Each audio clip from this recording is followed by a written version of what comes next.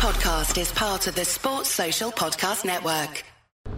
It's the Anfield Wrap. After Liverpool have been beaten by 3-1 by Real Madrid in the Champions League final, the Anfield Wrap supported this year by RedsBet, 50% of their profits. That means that the losses of the person who gambles go to support-related causes. But if you are going to gamble, please do so with them, but please also do so responsibly. BeGambleAware.org. With me, I've got Josh Sexton, I've got Gareth Roberts, Ian Ryan and John Jones. We are in the back of a bus, still on our way home. We're approaching Dortmund, which seems an appropriate place to start. Josh Sexton, we're approaching Dortmund, but before I get absolutely stuck in, we might do this show in two parts because we might stop. So I'm bringing the opening question back for this one. What was your favourite service station on this trip? It was probably the one where we were playing football until Craig Hannon kicked it on the roof. For the couple of minutes that we got of sheer ecstasy of being able to boot the ball against a massive subway billboard was a load of fun until, like I say, Craig Hannon ruined it. So I'll go with that one. I have no idea where it was, to be honest, Neil, but that's my choice. I think that was in Poland, Josh, that one. My favourite, I like that one as well. I think that was quite a nice one, quite well kept. In a couple in Germany that have been well kept, and there's been varying qualities in some of the hot dogs that I've seen some of you's eating. Varying qualities in toilets as well, and toilet roll offering. There's been huge variance in that, hasn't it, mate? I mean, I actually had a poo in the dark, but let's not go down that road. Feels like a cover of the Springsteen song. But yeah, it has been a tour of Europe's garages. I quite like the one in Ukraine where Craig found out he was a millionaire. That was quite funny. He had all this Ukrainian money. He's no idea why he's got that much. It seems to get you a long way in Ukraine. And so he knew he couldn't do anything with it once he was outside the country because it's a closed currency, so he bought everything in the garage, which was a bold move, even like bucket and spade, the Velcro thing that you throw the ball at that game, every spirit under the sun it seemed, crisp, chocolate, beer, water, and he's still got some left. Indeed, he really has. Every time he tries to spend that Ukrainian money, it comes back to him. John, what was yours?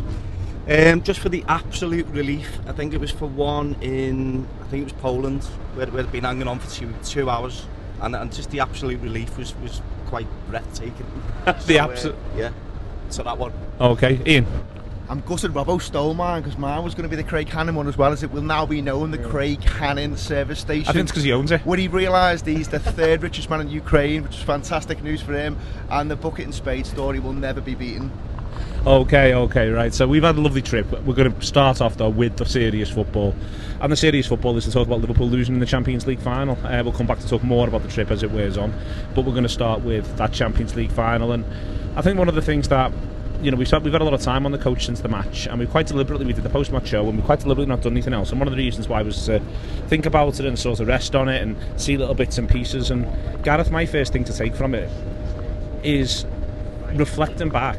We're the better side for half an hour. We are the better side until Salah goes off. I've seen little bits, I've read little bits, I've looked into it. The stats all point to it. It was a really mature Liverpool performance. It wasn't hell for leather. You felt as though we were winding up towards something. It's one of the reasons why there is understandable frustration about him going off injured. Yeah, absolutely. I thought he started well, and that's what I wanted to see earlier. I mean, I think one of the concerns when you've got a fairly young side like we have, is that they freeze, that they don't perform, that they get a bit of stage fright. And early on you saw there was none of that. Early on you saw that they were ready to have a go, and they did have a go, and they were the better side, and I'm with you. And not sort of like ripping up trees, but enough there to suggest, yeah, we're in this, we've got a chance, we're doing all right. They're not going to lose their heads. And just little signs that we could go on and win that. And then I think the injury to Salah is massive. I think it's a big boost to them. It's a big knock to us. I think it deflated the fans as well, in that you knew we didn't have anyone approaching his quality on the bench. And then you see Lallana come on, and with the best will in the world, he's not got the minutes in his legs. He's not fit, basically. And I think most of us thought, well, I'm just not sure about the influence he's now going to have on the match. So psychologically that was a huge blow for everyone, and I think it panned out in the football you saw from then on. But previous to that, I think Trent has an effort, doesn't he, in that first half an hour, and I can remember everyone going mad for that. And it wasn't that close to being a goal or anything, but it was a bit like, yes, well in, lads, you've started well, you've done well, you've come to a final, you've come all this way, and you're performing well against a side with good players in it. And of course we'll never ever know and all the rest of it, and we just have to like it all up about the result in the end. But I don't know. I think you'll always look back to an extent and go, well, what would have happened if Mo had stayed on the pitch? Yeah, I echo a lot of Robbo's comments there. I think, if I'm being totally honest, whilst I agree, I thought we were a better team. I think if you look at stats, it backs up that in terms of where we were in and around their final third, more shots, more times in their box. I wanted us to maybe start with a little bit more intensity and almost bring our very, very best version of Liverpool Football Club that we've seen this season in so many European games, and almost frighten Real Madrid in the first kind of 10 or 15 minutes and just see what they were made of, just see whether they could have handled it. As it happens, you know, if Jürgen was sitting here now, he'd say, well, we were a better team for 25 minutes, and that's all I was going to ask for my lads. The Salah thing is, I was standing next to you, Neil, and as soon as that happens, at about 25, he goes down for the first time, and then he tries to carry on, but he can't. There was like a collective slump, you know, not only from the fans inside the ground, I suppose a little bit understandably so for a few minutes, but I thought the players as well took it really, really hard. And you know, Robbo's touched on it there. Adam Lallana comes on.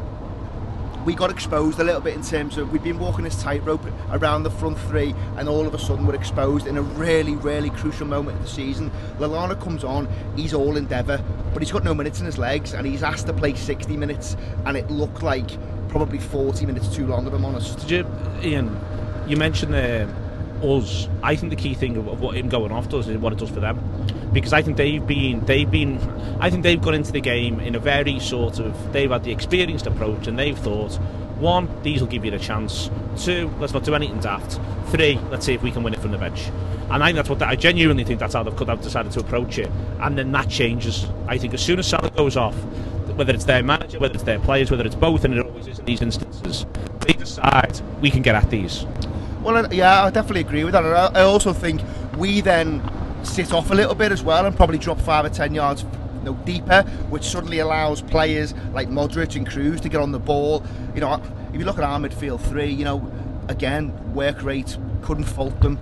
But then in terms of us being a threat, there was a lack of, I suppose, composure on the ball, someone wanting to get hold of it and do something positive with it. I have to say, our back four throughout the game I thought was excellent. They stood up to nearly every challenge, and you couldn't really point your fingers at any of the back four in terms of, you know, there was blame anywhere. I thought Lovren, I thought Trent, Robertson, Van Dijk, every single one of them stood up.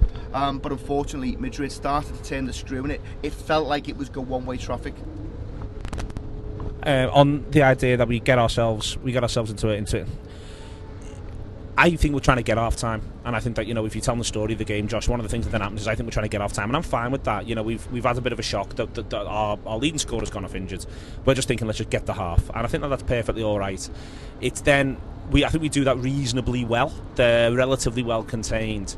It's then how quickly after that we get ourselves, we don't come out second half and look significantly better, firstly, and then secondly there's the first daft goal. Yeah, I think I was the same in the stands, to be honest, Neil. When I was looking at it from about 30 minutes on, I was just thinking if we get to the half, but I imagine Real Madrid would have sort of been thinking the same. They're thinking, well, that their main threat's gone off now. If we get to half time, sort of have a word with ourselves, and then, as you said before, try and win it from the bench, unleashing Bale and whoever else they can bring on, all the stars they've got in reserve there. Then I think they thought the same. But just to touch back on the Salah point, I think one of the main things heading into the game was that we thought that Salah would be able to get at Real Madrid on their left-hand side with Marcelo bombing forward, and I think Salah did have him pinned back for a certain degree of the game, and he wasn't able to get forward, and then as soon as Salah went off, that all changed, and all of a sudden Trent has more to do, and there's all sorts of knock-on effects of that. Midfielders having to cover a cross means we carried less, being able to close them down in the middle. And Lallana coming on for him, I think I've talked on shows before about the average positions this season, with Salah being the highest up. I don't think Firmino's going to push any higher, so naturally Lallana's going to come behind Mane.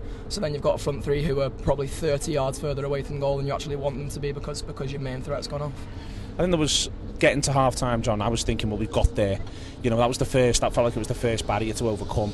And that's not been, bar maybe the Man City away game, that's not sort of been the way you've thought about this Liverpool side all season. All the way through this season, you've always thought at any point it could explode into life.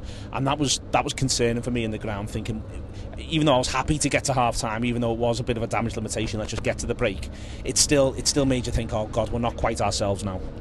No, but it was a great response from us, I thought. You know, because when obviously Mo goes off, that's like the big turning point for me, because like you said before, we were building, you know what I mean? And normally from like 20 minutes onwards, that period is when we normally start turning the gears.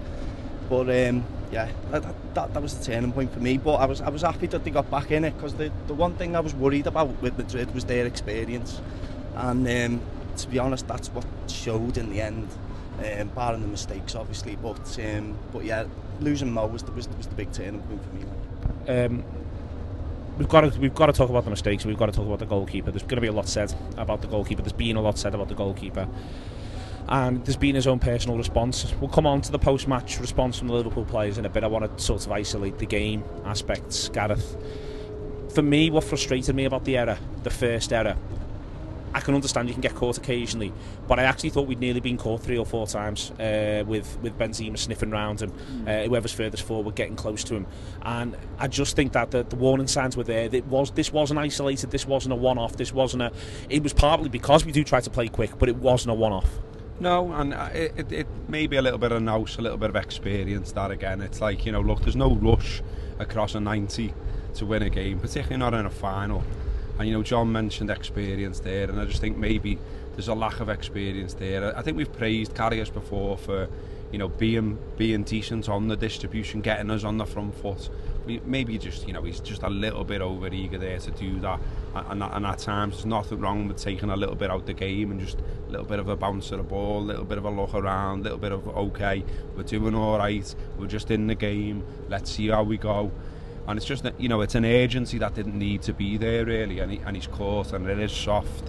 It is a mistake that obviously devastates him. I mean, what isn't mentioned about his performance at all now is that he makes a couple of decent saves across the 90, and that's not mentioned whatsoever. But it's obviously overshadowed by the mistakes. But on what's happened and then the fallout of it, I don't think he needs to be apologising, because he's playing football and you make mistakes in football, and we all go to games week in, week out, because we know mistakes happen. Mistakes happen at every single level of football, and okay, you can say with good reason now, I'm just not sure that he's good enough to be Liverpool's goalkeeper. I want to see a different number one. All perfectly reasonable, but to absolutely slaughter him and to be typing death threats in and all that kind of stuff, get a grip. It's a game of football. It's a game of football, and mistakes happen. And then mistakes happen in every single profession across the country. No matter how many times you've been doing it, we're all human. We're all fallible. We all make mistakes. And to absolutely slaughter him, and for him to be apologising, both of those things for me are unnecessary. And I actually had someone, and I can't believe it, I was stunned by it, and this is why I was going back to him. And I won't name his name, but I'm happy to say it happened, and he might be listening, and I'll tell him again to get a grip. We actually got a message saying that we as the Anfield app are some kind of fan representative that we don't really claim to be anyway. We're just us. He actually asked for us to launch a petition to get Karius sacked from the club, and I was gobsmacked. I'm gobsmacked that that's anyone's reaction to watching that match, because what do you want him? You might say he's not good enough for Liverpool, you want to see a goalkeeper. I've just said that's fair enough. But saying you want him sacked and you want us as a fan group to force that to happen, no, absolutely not. That's not what we're in it for. We've got a manager, we've got a director of football, we've got a team around those people that make the football decisions. We're fans, we're supporters, and if you want to launch petitions and you want to get on the front foot about things, do it when it's worthwhile, when it's something that needs fighting for. A goalkeeper's future is not that. Jurgen Klopp is capable of making a decision. You might say he's shown too much faith. He'll know that, and he'll go out and buy a goalkeeper, and then we'll need to sell Karius if we're moving him on, and launching petitions and basically saying he's crap and further ruining confidence that's already on the floor. What's the point in that?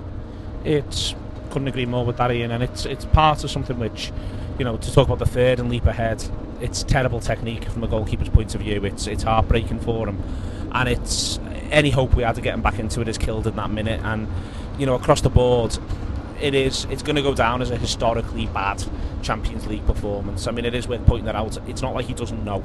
It's absolutely crystal clear. There's the thing in the start of the Cy Hughes article about the reaction of his mother and of his girlfriend, that the pair of them are in tears, and Klopp's wife is trying to comfort them.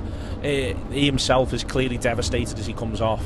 These are criminal errors, I think. And I want to talk a little bit about the Ramos elbow that he gets in a minute, but they really are, both of them, absolutely shocking. What I will say on the first one is he is just trying to move it quick, and you can argue he's a bit unlucky in that you can argue that Benzema can do it. Benzema's just trying to block it, and go from there. In that he could block it, go from there, and it could just trickle out for a goal kick. Do you know what I mean? And it ends up in the back of the net. Now, I'm still saying it's not good enough, don't get me wrong, but it is all. That could just be, if that just goes through the side of the post, we're saying, God, he's had a let off there. Do you know what I mean? And most of the time, goalkeepers get a let off in that scenario.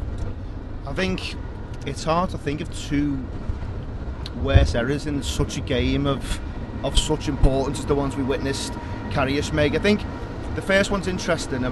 You touched on it before, Neil, in terms of taking maybe one or two risks. Graham Hunter's done a piece today for ESPN, and he speaks about the cleverness of someone like Benzema, and I agree. You know, the main point of this is that it's a horrendous mistake by Karius, but actually Benzema, you know, as Graham Hunter alludes to, you know, great players don't take a breath when the ball's dead. They are always alive to any situation, trying to turn it to their kind of advantage, and that's what Benzema does. He's always waiting for that tiny opportunity, and if it was at the other end and Bobby had done it to Navas, we'd be praising it. So, you know, fair play to the forward there, but ultimately it's a huge mistake that you'd struggle to kind of understand it if you saw it at Sunday League level, and I don't want to destroy the lad because he's fronted up after the mistake and he's come to Liverpool fans at the end, and that takes guts. He's a 24-year-old lad at the end of the day, and that takes heart, it takes guts. But ultimately I think what we're looking at now is a lad who is entering a real period of uncertainty in terms of its future. The third goal, I mean, you wonder what the first goal has on him from a mental point of view, because he's fragile and he makes that mistake. He knows he's made one hell of a mistake. The second goal's gone in by then, so he knows Liverpool are up against it. And I think that almost plays into what happens with the third. And we've seen other goalies do it. Listen, Mignolet did it at Arsenal this season. So really good shout. So it's happened. But, again, it's a horrendous error. And you do feel for the lad. But that doesn't help us. And I think the manager now has to look at it. And like he did when Van Dijk, you just can't cut corners sometimes. And now I think Liverpool Football Club have to go and show some real bottle and say, right, we're going to go and spend big on a goalkeeper. And let's fix this position. Because, let's be honest, it's needed sorting for a long time now. What it does is it undoes all his good work, John, and he's not been impeccable in the last few months. But what he's been part of a defence you've watched improve, part of a team performance you've watched improve, and you've seen him be at the centre of that. And it hasn't just undone all of that good work; it's given him an even bigger, it gives him an even bigger issue now to get beyond. Because let's say the manager does stick with him, and then we're talking about a League Cup final, hypothetically speaking, and he's starting in that League Cup final, and it'll be the conversation. It'll be in everyone. I mean, and if it's in our heads, it's in his head, and if it's in our heads, it's in Dejan Lovren and Virgil van Dijk's head. Do you know what I mean? It really does. It gives everyone a massive problem, and it does undo and further damage any work that's gone on. Exactly, and it's going to get brought up every time we're in a final if he's the goalie. You know, they're going to say, is he going to bottle it again? Or in any big game. Yeah, exactly. And, you know, he's done all right since Christmas, since he's come in. I think he's all right.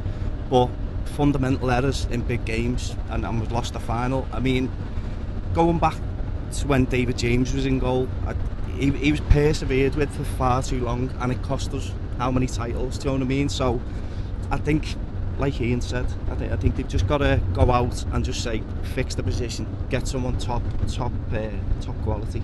It's a big one for Klopp, this, Josh, because the errors are the errors, and we don't really need to describe them and absolutely hammer them to death.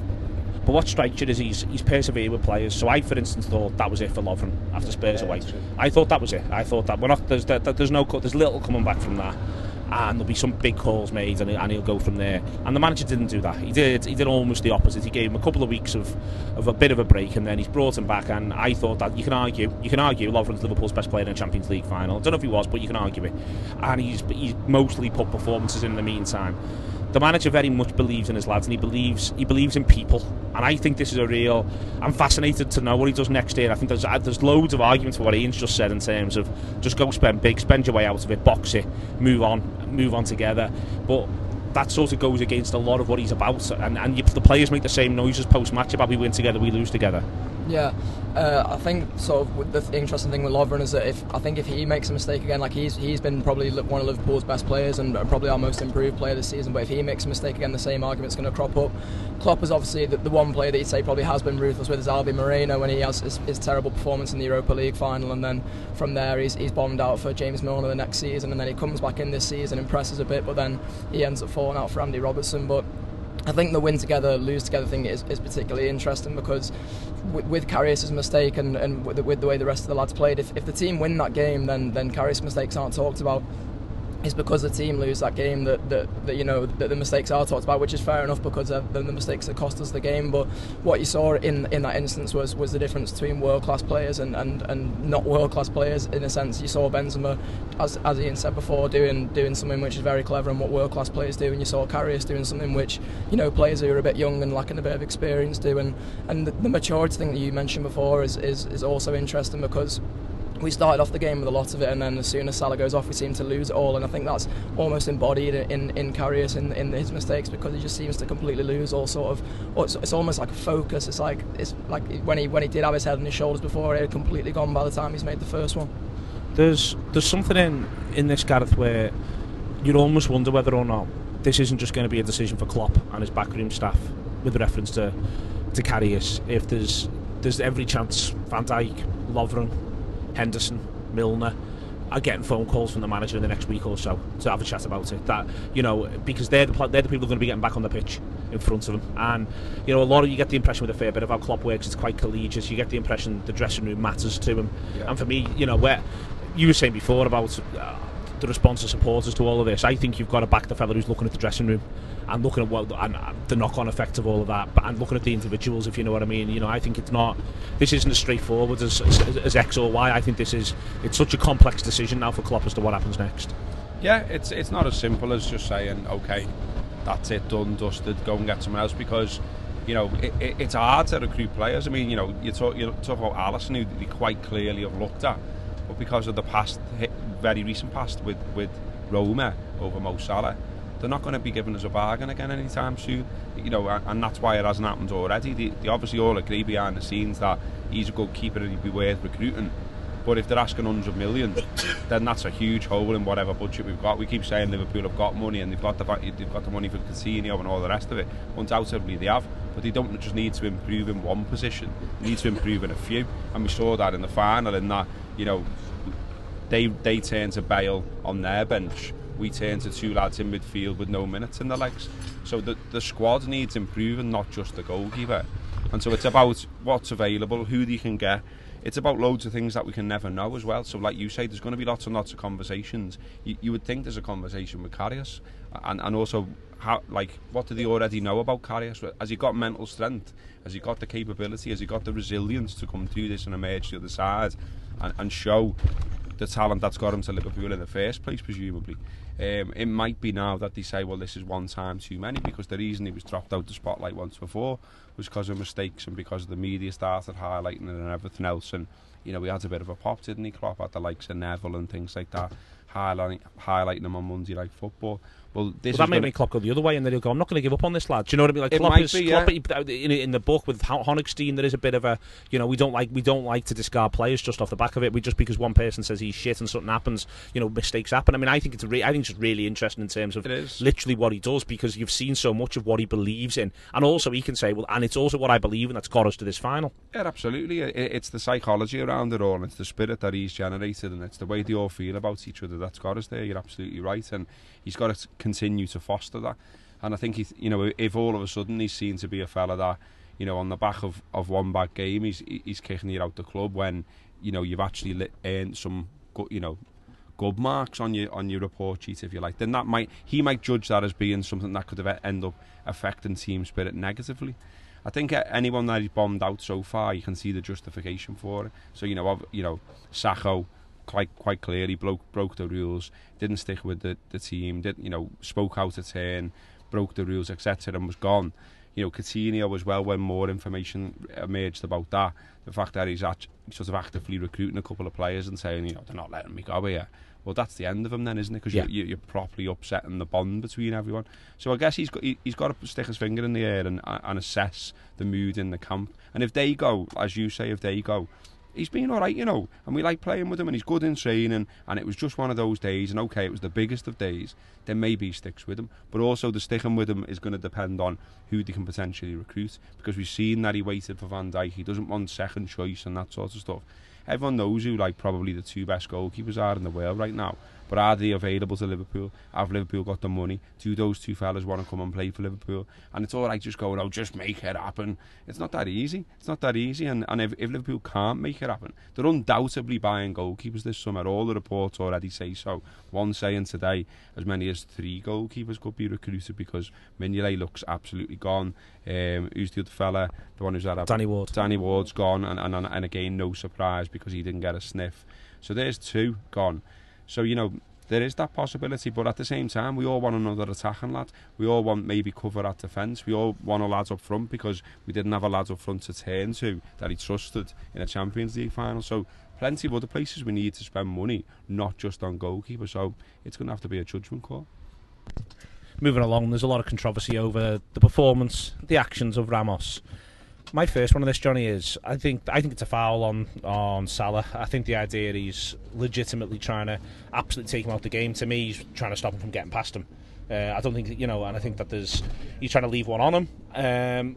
But trying to stop someone from getting past you by fouling them and trying to leave one on someone has been part of football forever. I think that's got to be said. The one that for me it should have been looked at and should have been dealt with is the elbow on the goalkeeper, where the ball's nowhere near him. For me, there's one there that's a foul. It might be a yellow, and we're just dead unlucky, and Salah's just dead unlucky, and maybe you can say Madrid are lucky, but he knows exactly what he's doing when he goes and elbows the goalkeeper in the face. He does, and you know, it's scandalous. You know, all the petitions and everything and all that. That's a load of bollocks. But I actually thought that one was terrible. You know what I mean? How does he get away with that? You know, there's that many. I think he's so late, no one's looking. Exactly, yeah, exactly. Because all of our players have got the backs turned. Yeah, exactly. And it's. I don't know whether it had anything to do with it, whether it knocked his confidence or whatever. But you know, the mistakes happened after that. He gets a bit shaky. Whether it affected him, I don't know. The Salah one. He's done it before. He's got previous. You know what I mean? He's done the exact same thing last year. So he knew exactly what he was doing. I've not actually seen it live, but I've sort of read about it. And he said he sort of spun when he went down, and that's just intentional. But on the other hand, if we had him, you'd be made up. You know, if Carragher did that to someone, you'd be made up. So I don't know. He's just trying to stop the player, I think, Ian. He's just trying to stop the player. The lad's gone and he's thinking, I've got to make sure he doesn't go any further. It's a yellow, and it's a deliberate sort of impeding of a player. And he knows how to make it look like it's not a yellow, or like it's a little bit mucky and it's a little bit of this. That's where it's dark arts. But if it's well refereed, it's just a yellow card. I think you've got to go down that route. Yeah, it's a yellow card if it's refereed well. I think we're talking about a player now who's probably one of the most cynical of a generation. You know, he's done it year in, year out. He knows exactly what he's doing. But he's one of those lads, if he plays for you, you probably absolutely love him. I think he's also thinking as well, you know, if Liverpool, if Salah can get up, if we can take a quick free kick, we're 4-on-2 there with Real Madrid. So he's also thinking, I don't want this to kind of go any further. I want to stop him, doesn't get past, and he just breaks play. He's very, very good at it, Neil. He's been doing it for a long, long time. He is, but he's also got a lot of red cards. My point is that he knows the line he walks. We were all saying before the game, he could get sent in this. There was every chance he could get sent, and my thing is, there's still every chance he could have got sent. You know what I mean? If you're going to walk that line, it's a gamble. And if it's a gamble you choose to take as a player and you get away with, then you know you're able to say, well, he's got away with it. But my thing is, it is still a gamble. It's still a decision he's making. Of course it is, but he's not going to change now at the age he is. He's been doing it for such a long time. And as I say, anyone who watches Ramos a lot knows what kind of player he is. No referees know what kind of player he is, and he has got a really poor disciplinary record in terms of red cards. But and also still, in big games, but he actually also gets away with loads as well. So I don't know whether that's sometimes a Real Madrid thing in terms of they get more favourable decisions than other teams. At the end of the day, you know, we'll never know whether he wanted to put him out the game. There's a look on his face which kind of the big screen catches it, and you think, that doesn't look great. But I tend to agree with you, Neil. I don't think he's trying to put him out the game, but he is trying to put one on him because he knows he's Liverpool's danger man. A lot's been talked about Salah in the lead up to this game, and Real Madrid players have kind of they know that, they've commented on it. It's just, from our point of view, it's such a shame for it to happen in that way in that football match, because I do firmly believe if Salah stays on, we've got an unbelievable chance of winning that game. We've had 8 weeks of watching. I think it's been 8 weeks where, at least 8 weeks where I've been watching lads really work very, very hard to keep Mo Salah out of a game, and to spend a lot of the time doing it, Gareth, with basically playing on the line And I think, as I say, the goalkeeper one we'll come back onto with you in a minute. But with Salah, I think he's just another example of someone who's just playing on that line. And maybe we need to get a bit smarter with referees before the match, setting a tone before the match, manager coming out and saying stuff before the match, doing all of that to say. We don't want to see good players kicked out of the game. No, absolutely. That's something Ferguson has done regularly, Wenger's done regularly, and there's two successful managers with long reigns at good football clubs, and perhaps there is a thing in that that he needs to do that. I think Klopp doesn't like to talk about refs too much, although you can tell recently he's had to cop on with them, and he done the thing where he didn't shake the fella's hand, and there's been the penalty issue at Anfield and all that. I think as a fan as well that I come out of that yesterday saying I felt like I got done a little bit by the ref again there. There was a handball there. There's the fact Ramos stays on the pitch and there's a play act and it's not challenged and all that sort of stuff. But on the player himself, I think John touched on it there. Graham Souness just celebrated for chinning a fella in Romania. Carragher, everyone seemed to love it when he did Nani. Stefan Henshaw played as another goalkeeper in a cup final, and we all buzzed off it and we liked it. We still do. Yeah, exactly. And I just think this is one of those where it hasn't gone our way, and the cry arsing about it's awful. The petitions are awful. The continuing moaning and griping about it is awful. It's not for me. Look, I've been having a back and forth with someone on Twitter about it today, where I've been sat on this coach, and he wants to sign petitions, and that's up to him. And apparently 300,000 people have signed it. Sign away, but it's not going to change anything. Ramos has won the European Cup. We haven't, and you're probably right in that. That's one of the things that maybe a captain should be highlighting. Maybe Salah himself should be wafting his arms around and using his mouth a little bit. It happens in top level sport. It happens all the time. Human beings are programmed in different ways, and some will use different tactics to win. And as you say, no surprise to see Ramos doing that kind of stuff. He's been doing it all his career, at his prime, at his peak. I would have loved him for Liverpool. There's something in the crisis of officiating in that when Ramos is properly officiated, as I've said before, started this, he's got a record of getting red cards. He gets, and he knows the line. That's the thing. The thing is, he knows that because he's got the experience of that. It's not like he's getting away with it. For me, forget the Salah one. As I'm trying to say, Josh, it's a bit of a mucky one. There's no reason whatsoever for what he does to the goalkeeper. The ball's nowhere near it. It's a completely dead issue. It's all it's gone the way in which it's gone, and that's one where I've got sympathy. I've actually got sympathy with the referee in that he's got to look at why the football match is happening, and he's trying to get on with the football match, and that's happening around him, and it's so late. But that's what it's.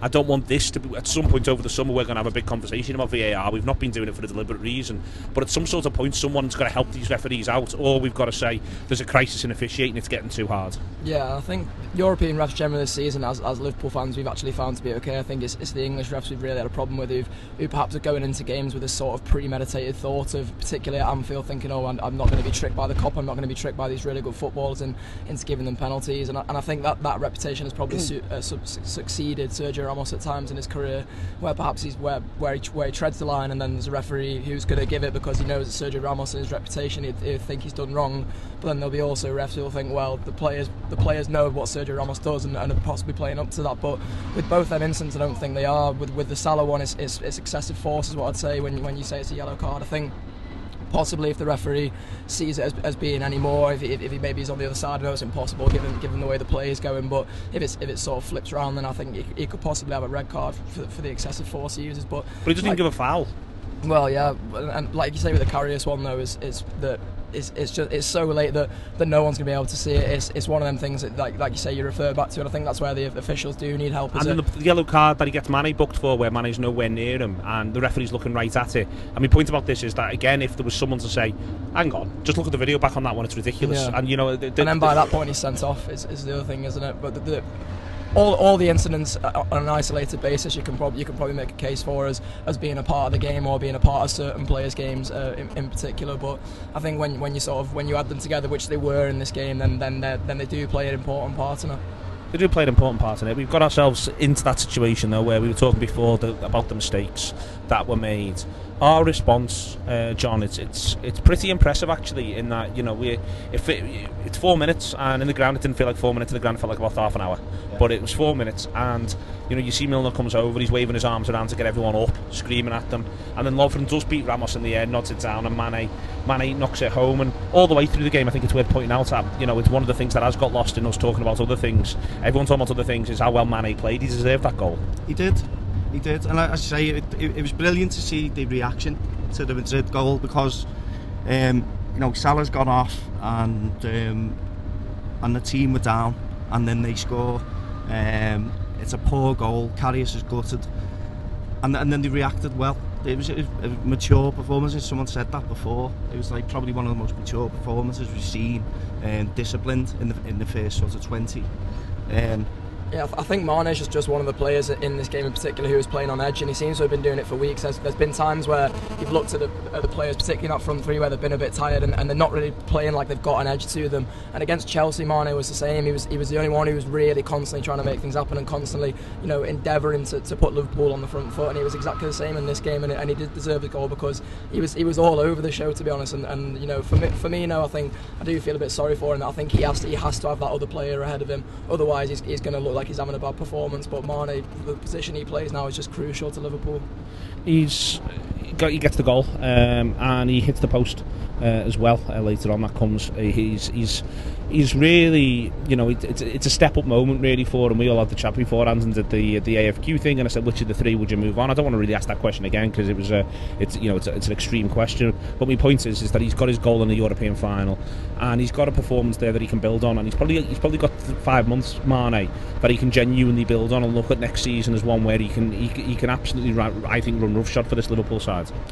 I totally agree with that. I think Mane's performance itself, I mean, it was really good, and I think a lot got spoken about if Mane played well. I think you said it, Neil. If Mane gives a 9 out of 10, Liverpool have got a really, really good chance of winning this football match.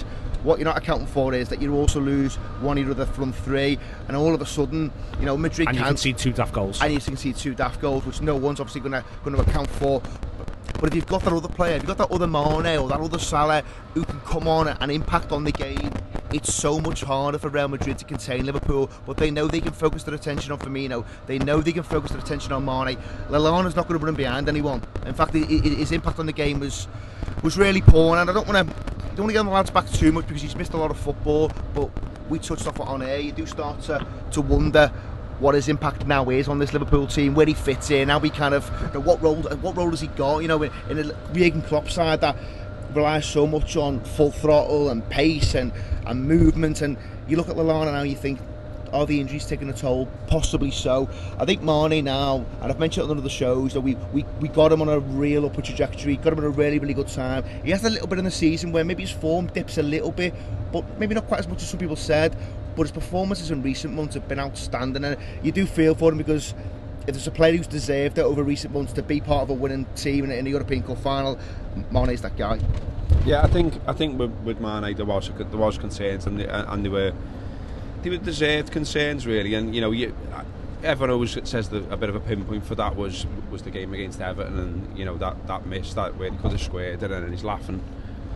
You know, probably on reflection, it's like a nervous laugh. He knows that what he's done wrong there, and he did have a bad time. And I think what he's got to do is what you're saying, Neil. He's got to build on a certain patch of form that we saw there, because I think if you watch the very best, so if you watch like in our league, you know, whatever you think of Chelsea this season, Hazard's still one of the best players in the league, and every time I watch Hazard, I'm like, scores him in it, consistently good, always a threat, always beating a man, always getting shots off, always scoring goals, always influential.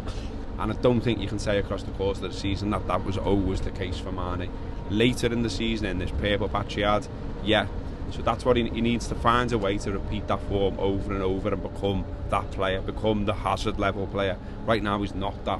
but he's still a player you can get behind. He's got the endeavour, he's got the effort, he's never shied away, he's never got a cob on too much. There was little signs of that for a while. I mean, I think we've got to put it into the context as well, that his moved position, his moved position for Salah, and so essentially a new position, and yet still posted decent figures for the season, scored in a Champions League final, and was probably Liverpool's biggest threat there. So plenty to build on for him, and still a good age as a player to get better.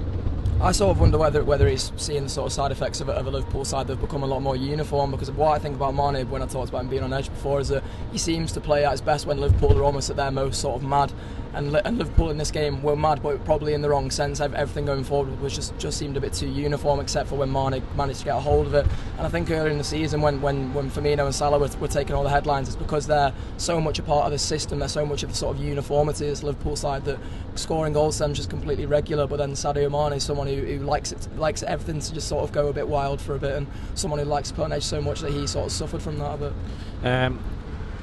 The period after we go 1-1, John, I think that Madrid really do well, and I think that if they've got a bit where they're able to say that they've won the game without talking about the brilliance of Bale, which we'll come on to in a sec, I think they really guide their way through that little bit. What they don't do is they just stop any way in which we can get a head of steam up. They play pretty safe, and I think this is back to the experience point. I think again that'd be a lot easier for us if Salah was on the pitch, in that if you're trying to do what you're trying to do there and we nick it back, we've got a big ball over the top and you've got to think about that, so you've got to drop 20 yards, at which point you can't just sort of take the time out, you know what I mean? All these things are interrelated, but you've got to take your hat off to them there. If there's an area of the game where you've got to take your hat off to them, it's that period.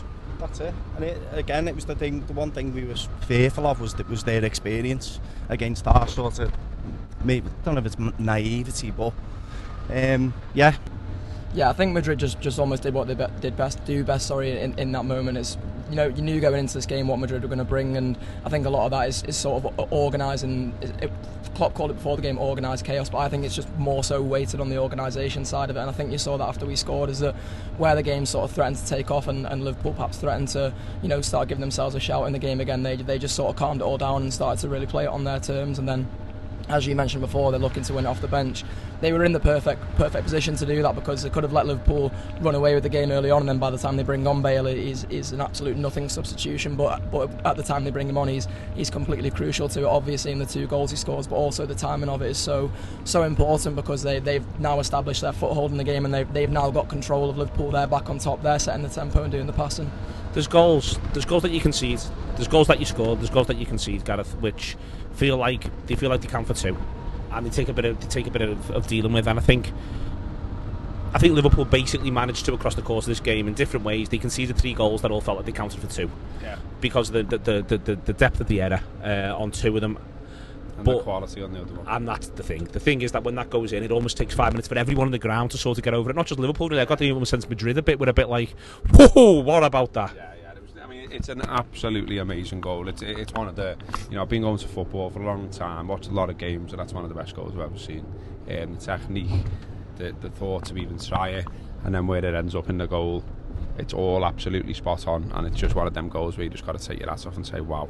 And then, I actually think, what you're talking about there, about the sort of stages of the game and where it went, I think if you could sit down with Zinedine Zidane, it was pretty much how we wanted it to go, in terms of it getting to a certain stage, which is hopefully being ahead, and then being able to turn, or being level, and then being able to turn to Gareth Bale.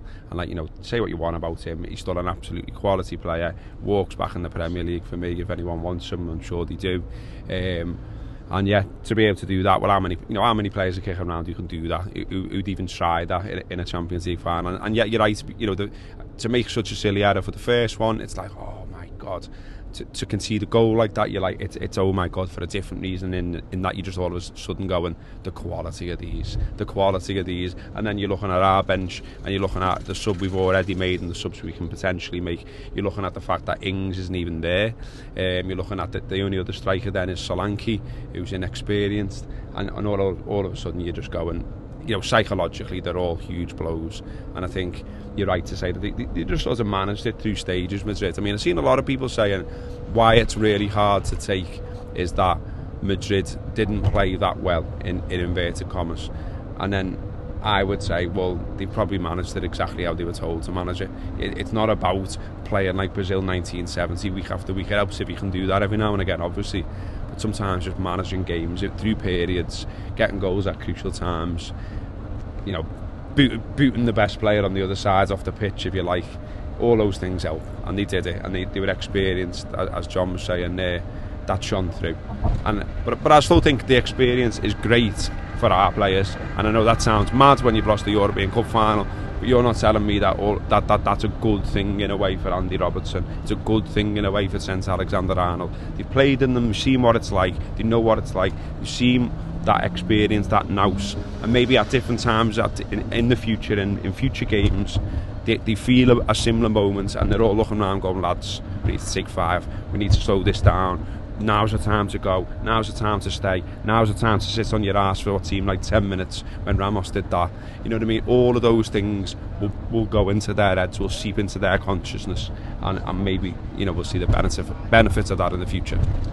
I think what Ramos said there at the beginning is that interesting. I think Real Madrid do manage the game quite well, but it's back to my early point of I would have loved to see how they manage the game if they come up against Liverpool's best version of themselves. What would they have done then? How would they have managed the game then? I think that would have been dead interesting. I think on Gareth Bale, we're talking about when he's fit, an outstanding footballer. He's a superb footballer. I remember chatting to you, Neil, about him before the game, and he was the danger man for me. You know, his form leading up to the game was superb. He was a real concern. He came into form at the kind of worst time from a Liverpool point of view, and when he doesn't start, you're still thinking, well, he's going to come on and affect it. He can easily come on and affect it.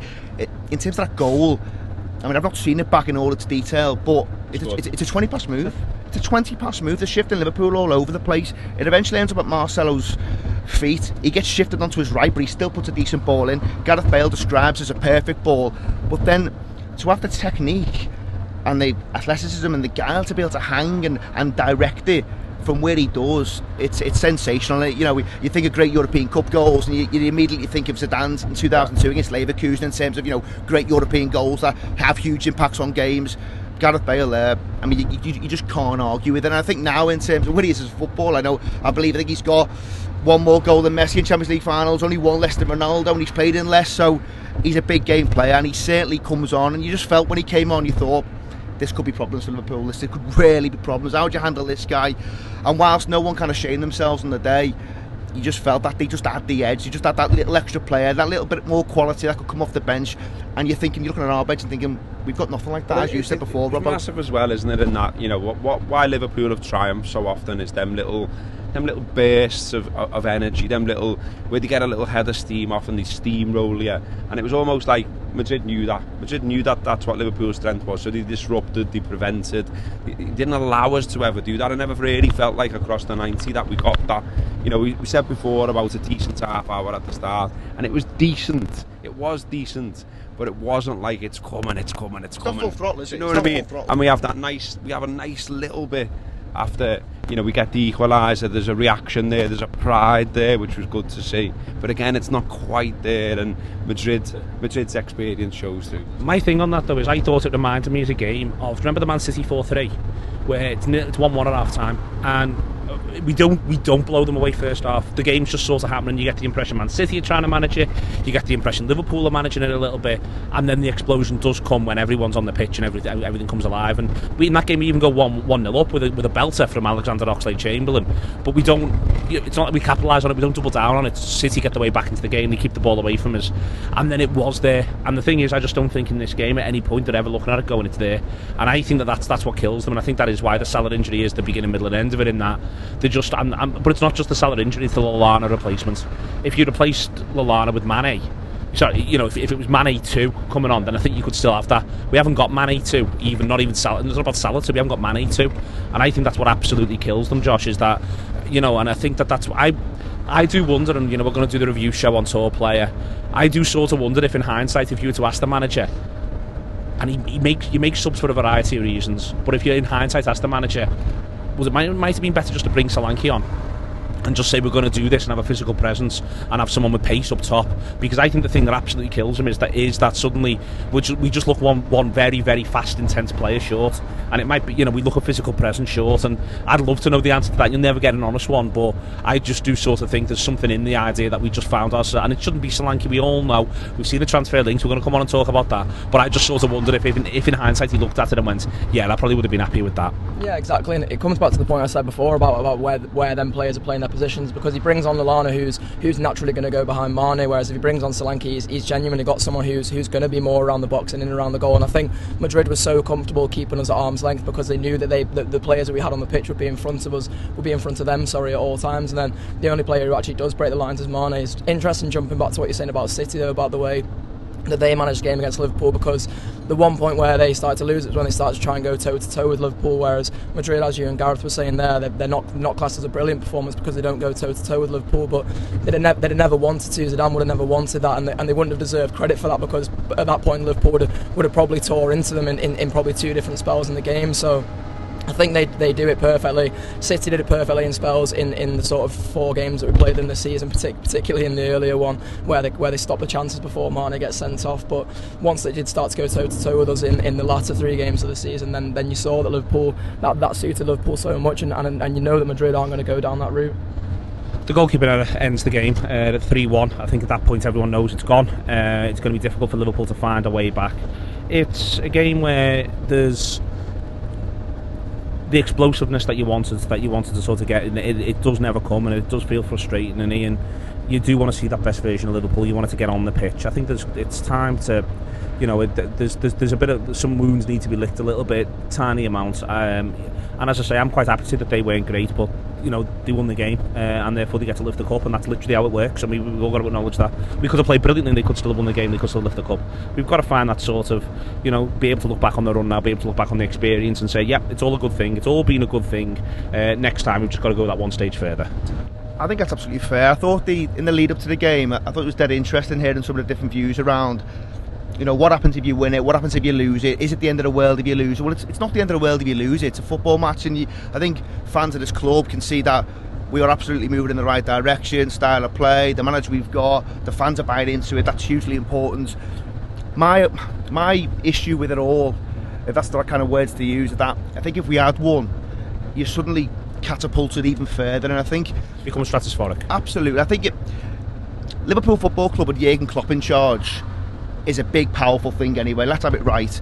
But Liverpool Football Club with Jurgen Klopp in charge and you're the champions of Europe becomes something totally different. And that was what I wanted to say. I wanted to kind of drive on and go that little bit further. And all of a sudden, other players, journalists, other clubs, whatever you want to say, they might look at Liverpool and say, wonderful team, great manager, good fans, big European nights, but they're not winning anything. And that's not necessarily what I'm saying, but other people might look at it like that.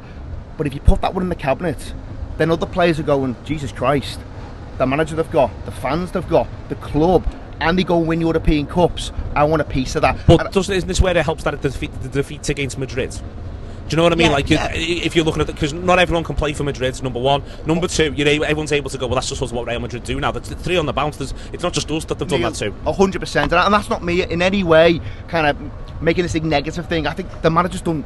He's done so well, and you can't underplay that. To get to a European Cup final has exceeded expectation by so much. We never thought we'd be there, but that's not to say that we shouldn't think we could get there next season. And I think all I'm saying is, exactly, it's just a case of so near yet so far kind of thing. You just think if you put that one to bed, it just takes the pressure off. And we know what winning tournaments and trophies can do for football teams. You can look at it in recent history when Mourinho comes in, he gets that League Cup, it drives them on as a club. They suddenly all start believing in what they're doing. The whole Bill Shankly thing, some of you didn't believe me, well, you believe me now. It gets that momentum going, and that's where I think you just kind of, you've not missed a trick because you've been beaten by a great side, like Neil said. So it's one of those things, it can happen. You're losing to a team who are serial winners in big football matches, but it's just such a shame because you think, if you get that one over the line, what does it do for the football club? As it happens, we're going in the right direction, so you can't be too downhearted because you come out and think, I mean, I want to watch this Liverpool team every single day. I want to watch them again and again and again, and I still do, regardless of what happened on Saturday night. And you think, the manager we've got, there's a fair bit of recruitment to get right, and I think he knows that, but I think you've got confidence that he can get it right, given what he's done in the last 12 months, 2 years, 2.5 years, etc.? It's, for me, Johnny, the winning or losing of it's the difference between an absolutely outstanding season and a great one.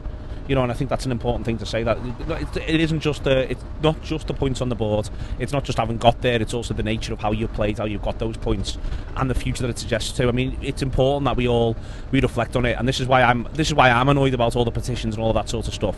Is lads just acting like it hasn't been a great season. This is what a great season is.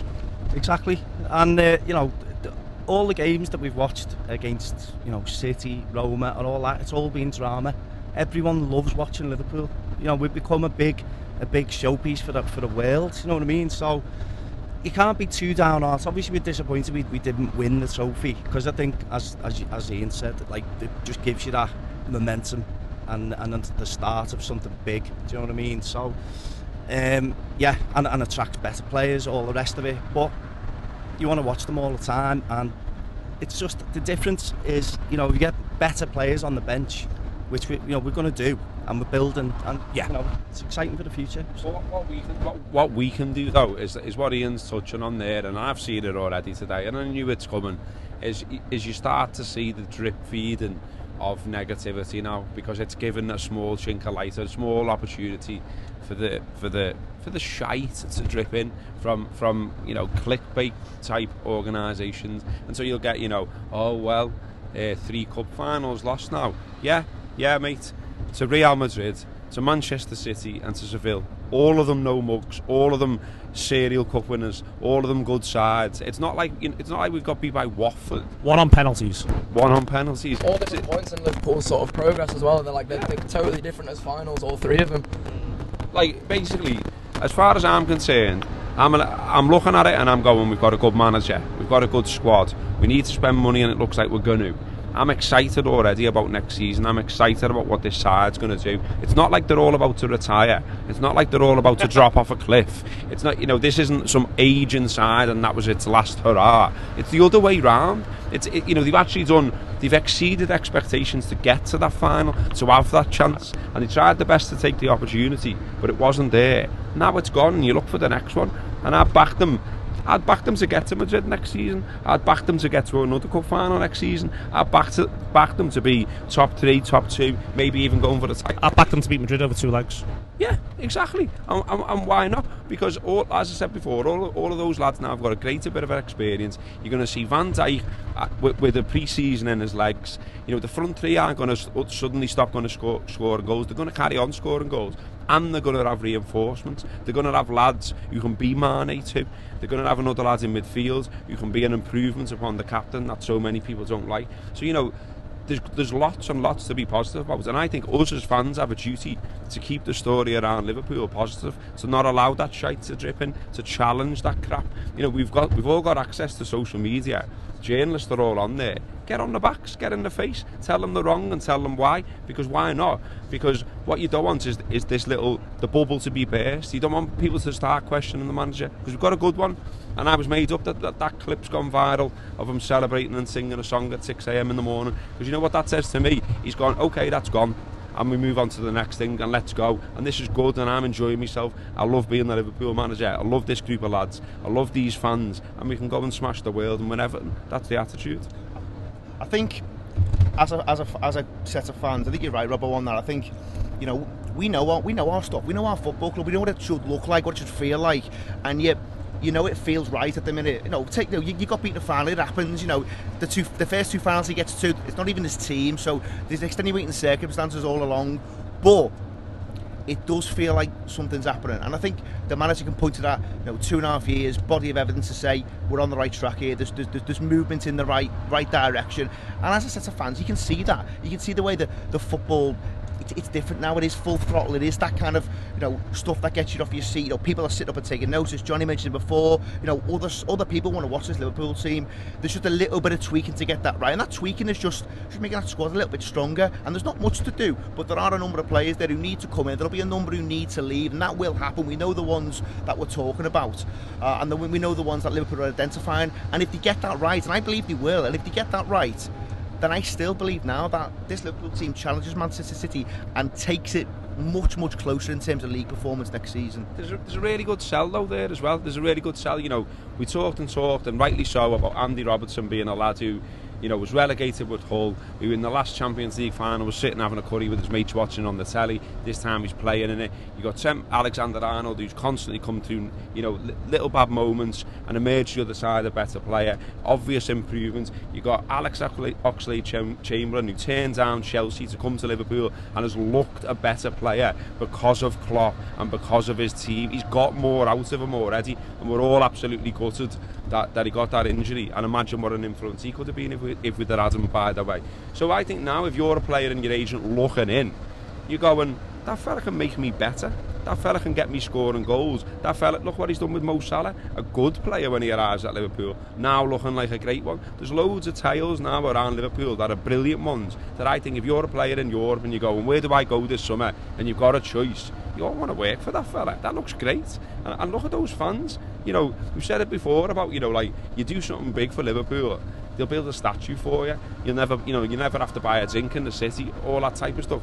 That must get out there. You know, we are mad as a group of supporters, and there's not many that can live with us. And loads of other fans hate that, and I get why they hate it, because they're not having as much fun as us. That day in the park, before we even went into the ground and watched the football team, what a day! Everyone was there, everyone was smiling, the sun was out. You know, what other clubs could organise something like that? You know, you're on stage yourself, Neil, you smash it, Red Men go up, they have a laugh. You know, you got Cast up there, you've got The Farms up there, Peter Root and John Power, you've got Jamie Webster up there singing songs, and everyone's absolutely loving it. Smiles everywhere, and like I've looked on social media today with a smile on my face, reading everyone saying, yeah, we lost, but one of them, I had a fantastic day, and you can't take that experience away from me. That's what it's about as a fan. Yeah, and I think that's just what Robbo said there, with all the stories, and particularly everything we've seen in Kiev is so much of the positive mood around Liverpool at the moment. I think it's interesting what you mentioned before, is if you sort of look at it compared to Manchester United finished second in the league, Liverpool finished fourth, United come runners up in the FA Cup, we come runners up in the Champions League. I think if you ask United fans which season they'd rather have and which sort of almost team they'd rather have, not necessarily like a team in terms of a squad of players, but in terms of the way of performing over the season and the sort of the feeling around the club, then I think most United fans are swapping with Liverpool, you know, completely, because I've got a lot of United fan mates, and I spoke to them after the Seville game, and they're all thinking like, well, that's our season over, because none of them are really that arsed about the FA Cup. I imagine if they won it, they'd probably start to be a bit more arsed, but with the players they've got and how expensively assembled their squad is, they're expecting everything, they're expecting the world. They don't want to see City win the league, they don't want to be losing to what's been a lacklustre Chelsea side at Wembley. They want to be getting to places like Kiev and seeing the things that Liverpool have seen this season. And Liverpool's league form is obviously a sacrifice of coming second in the Champions League, but we all take that sacrifice, because if they don't and Liverpool finish higher in the league and they don't get to Kiev, then we don't get any of these memories that we've had this season, and I can tell you which one I'd rather have. Indeed, gents, indeed. There's been the transfer links today, they've all come out. Really good piece by Neil Jones for Goal. We're going to be looking into that on our Gutter show on Tour Player. We're going to leave this one just to be about this sort of thing, but the one thing I would add to everything else that's been said there is, it isn't like this is... It might be difficult to recruit the players you need, but it isn't difficult to draw a picture of what they all look like and where they play. You know, you're not looking at this like there's other clubs, I think, who are probably looking at their summers like, God, we haven't half got a lot to do. Everton. But there's other sides who are able to look at it and sort of go, you know, we've got 4 or 5 things we need to do, and these are them. And the only thing about the goalkeeper thing is that it throws that really back open, and that's his only real question mark. Everything else, I think he was probably broadly decided on, and all the way through, I think you've seen that sort of consistent logical thought from him since he's come in. You get the impression, his plans and his little things as to what he wants and what he thinks it's got to look like, and he obviously moulds it and changes it, but he seems quite focused and quite set. I'm gonna just end it really with how much fun have you had? We're on the bus now. We've God knows how many countries we've gone through, John, in and out. But you know, the bus has been a bit mad. It's been a bit wild. But we've had nights in Berlin, nights in Prague, and 20 minutes in a hotel 100 miles outside Kiev. That was a big shower for everyone. It's most definitely been an adventure. It's been fantastic. You know, when it was first put to me that we were driving to Kiev, I was a little bit apprehensive, to be fair.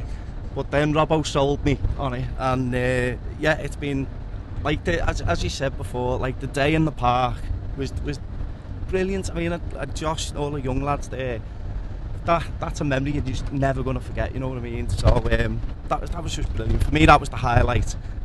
On the trip, the old elephant leg's not good, like. The old rotisserie kebab at the moment, like, so. But yeah, apart from that, it's been great. Yes, it's been the absolute time of my life, Neil, and one of the things that sort of reoccurred to me throughout this run, speaking to the lads the other day, hearing their experience about the finals, and you're always wanting that, you're always wanting this sort of release that football gives you, and I think this European Cup run massively for lads my age who've not had the chance to properly experience this, and when I say properly experience it, I mean the chance to be there and to have a bevy and to properly soak it all in, because I was alive for Dortmund in 2001, I was alive for Istanbul in 2005, I was alive for Athens in 2007, alive for Basel in 2016. Basel was probably the one that I could get to experience, but unfortunately tickets meant that I couldn't. But the earlier ones I watch as a spectator, but there's not really much more than that. I don't really feel it. Whereas during this run, I've felt more relevant than I've ever felt as a Liverpool supporter in my life, and that's exactly what I want from this. Is I want these big nights. I want, you know, all the scenes in the fan park in Kiev where there's pyro and everyone's going mad, and you've got your own pyro on the stage. This is exactly what you want as a football fan, and you know, I go back to the Man United fans, and I know that probably shouldn't keep talking about them. And Robbo said to me earlier that, you know, it's bad when you talk about United fans when you're not playing them, but the positivity that we've got compared to what they've got this season, they've got the higher league position, but they've not got the fan park in Kiev, they've not got the night in Rome, they've not got the night at Anfield against Roma, they've not got the night in the Etihad. So what have they got?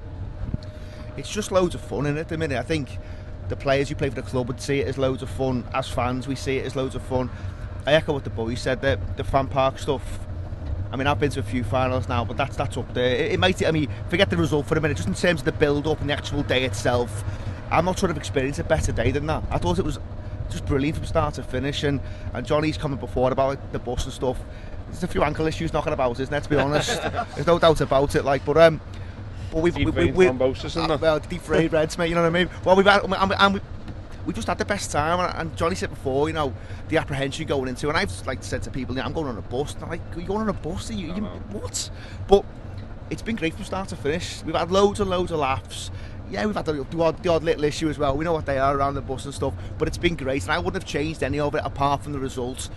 And Josh mentioned it there, this is what you're in it for, and you get the impression that under this manager there's more of these to come, and that's what you want. That's what we all live for. That's why we follow football. That's why we want to keep going. That's why we love the Reds. And if there's more of these coming our way, then we're a lucky set of fans. It's been boss, this journey. You know, it's been mad. It is wild. People have looked at us and said we're wild for doing this, and that's because we are, and it is. And you know, it's, you know, what is it, 3,500 miles in total, something like that. You know, every schedule that there ever was has gone out the window. Hence the 20 minutes in a motel where we're basically meant to be having pretty much a night, at least 5 or 6 hours anyway. But we just run in, get a shower, run out again. But you know, it's part of it. There's so many little mini tales around this.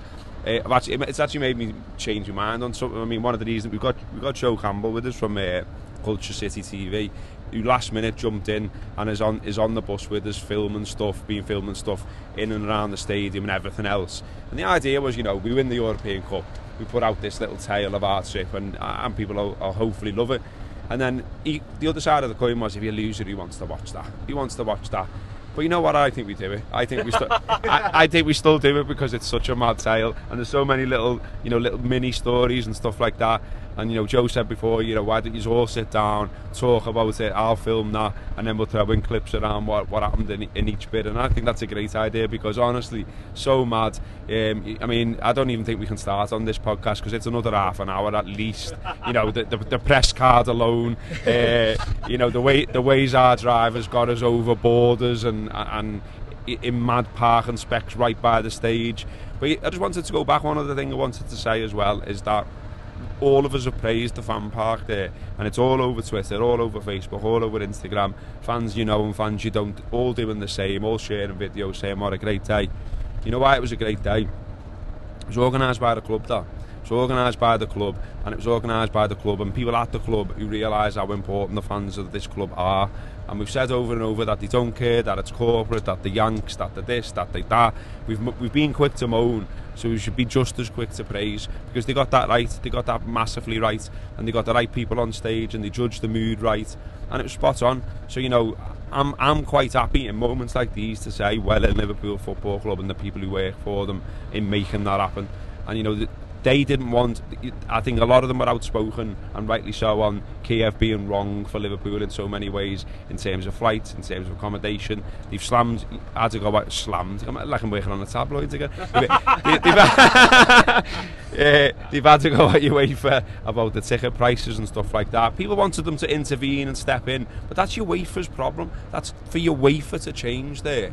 And I think some of the criticism levelled at the club was unfair. This is me being an apologist. This is me knowing that there are people working really, really hard behind the scenes, getting stressed, doing their best, wanting to represent fans in a good way, and taking an awful lot of shit for doing what they're doing. So credit to them for that. Just that fan park was absolutely brilliant, and it's one of the best, European final build-ups that I've been to.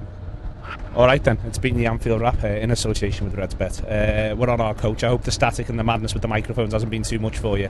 It's been mad in my ears, lads. I'm not going to lie to you, but we're on the other side of it now. I hope we don't get slammed for the static interference as we've gone right the way through. It's sort of the end of the season in a sense. We're going to be doing we're going to get through the week. There's going to be nothing from us tomorrow on the 29th because of the anniversary, which we've done in years gone past. And then from Wednesday onwards, we're going to start looking ahead to next season, and also next week we're going to start doing all of our reviews and our look backs over the season, the way in which it's gone. So I hope you're going to enjoy all of that. If you're on with us, both with us as a person who doesn't subscribe, who doesn't pay the £5 a month, or as someone who just listens regularly, you're going to be getting a lot of that as well. And those of you who do subscribe, we're going to be doing a fair bit of that, and obviously also we're going to be talking about what Liverpool do next in the transfer market, because recruitment is the next thing for Liverpool to do. You feel as though everyone is indeed pulling in the same direction. That has to include us, and it does include us. Thank you very much to Liverpool for a fabulous season. Thank you very much to you for listening. That has been the Anfield Wrap.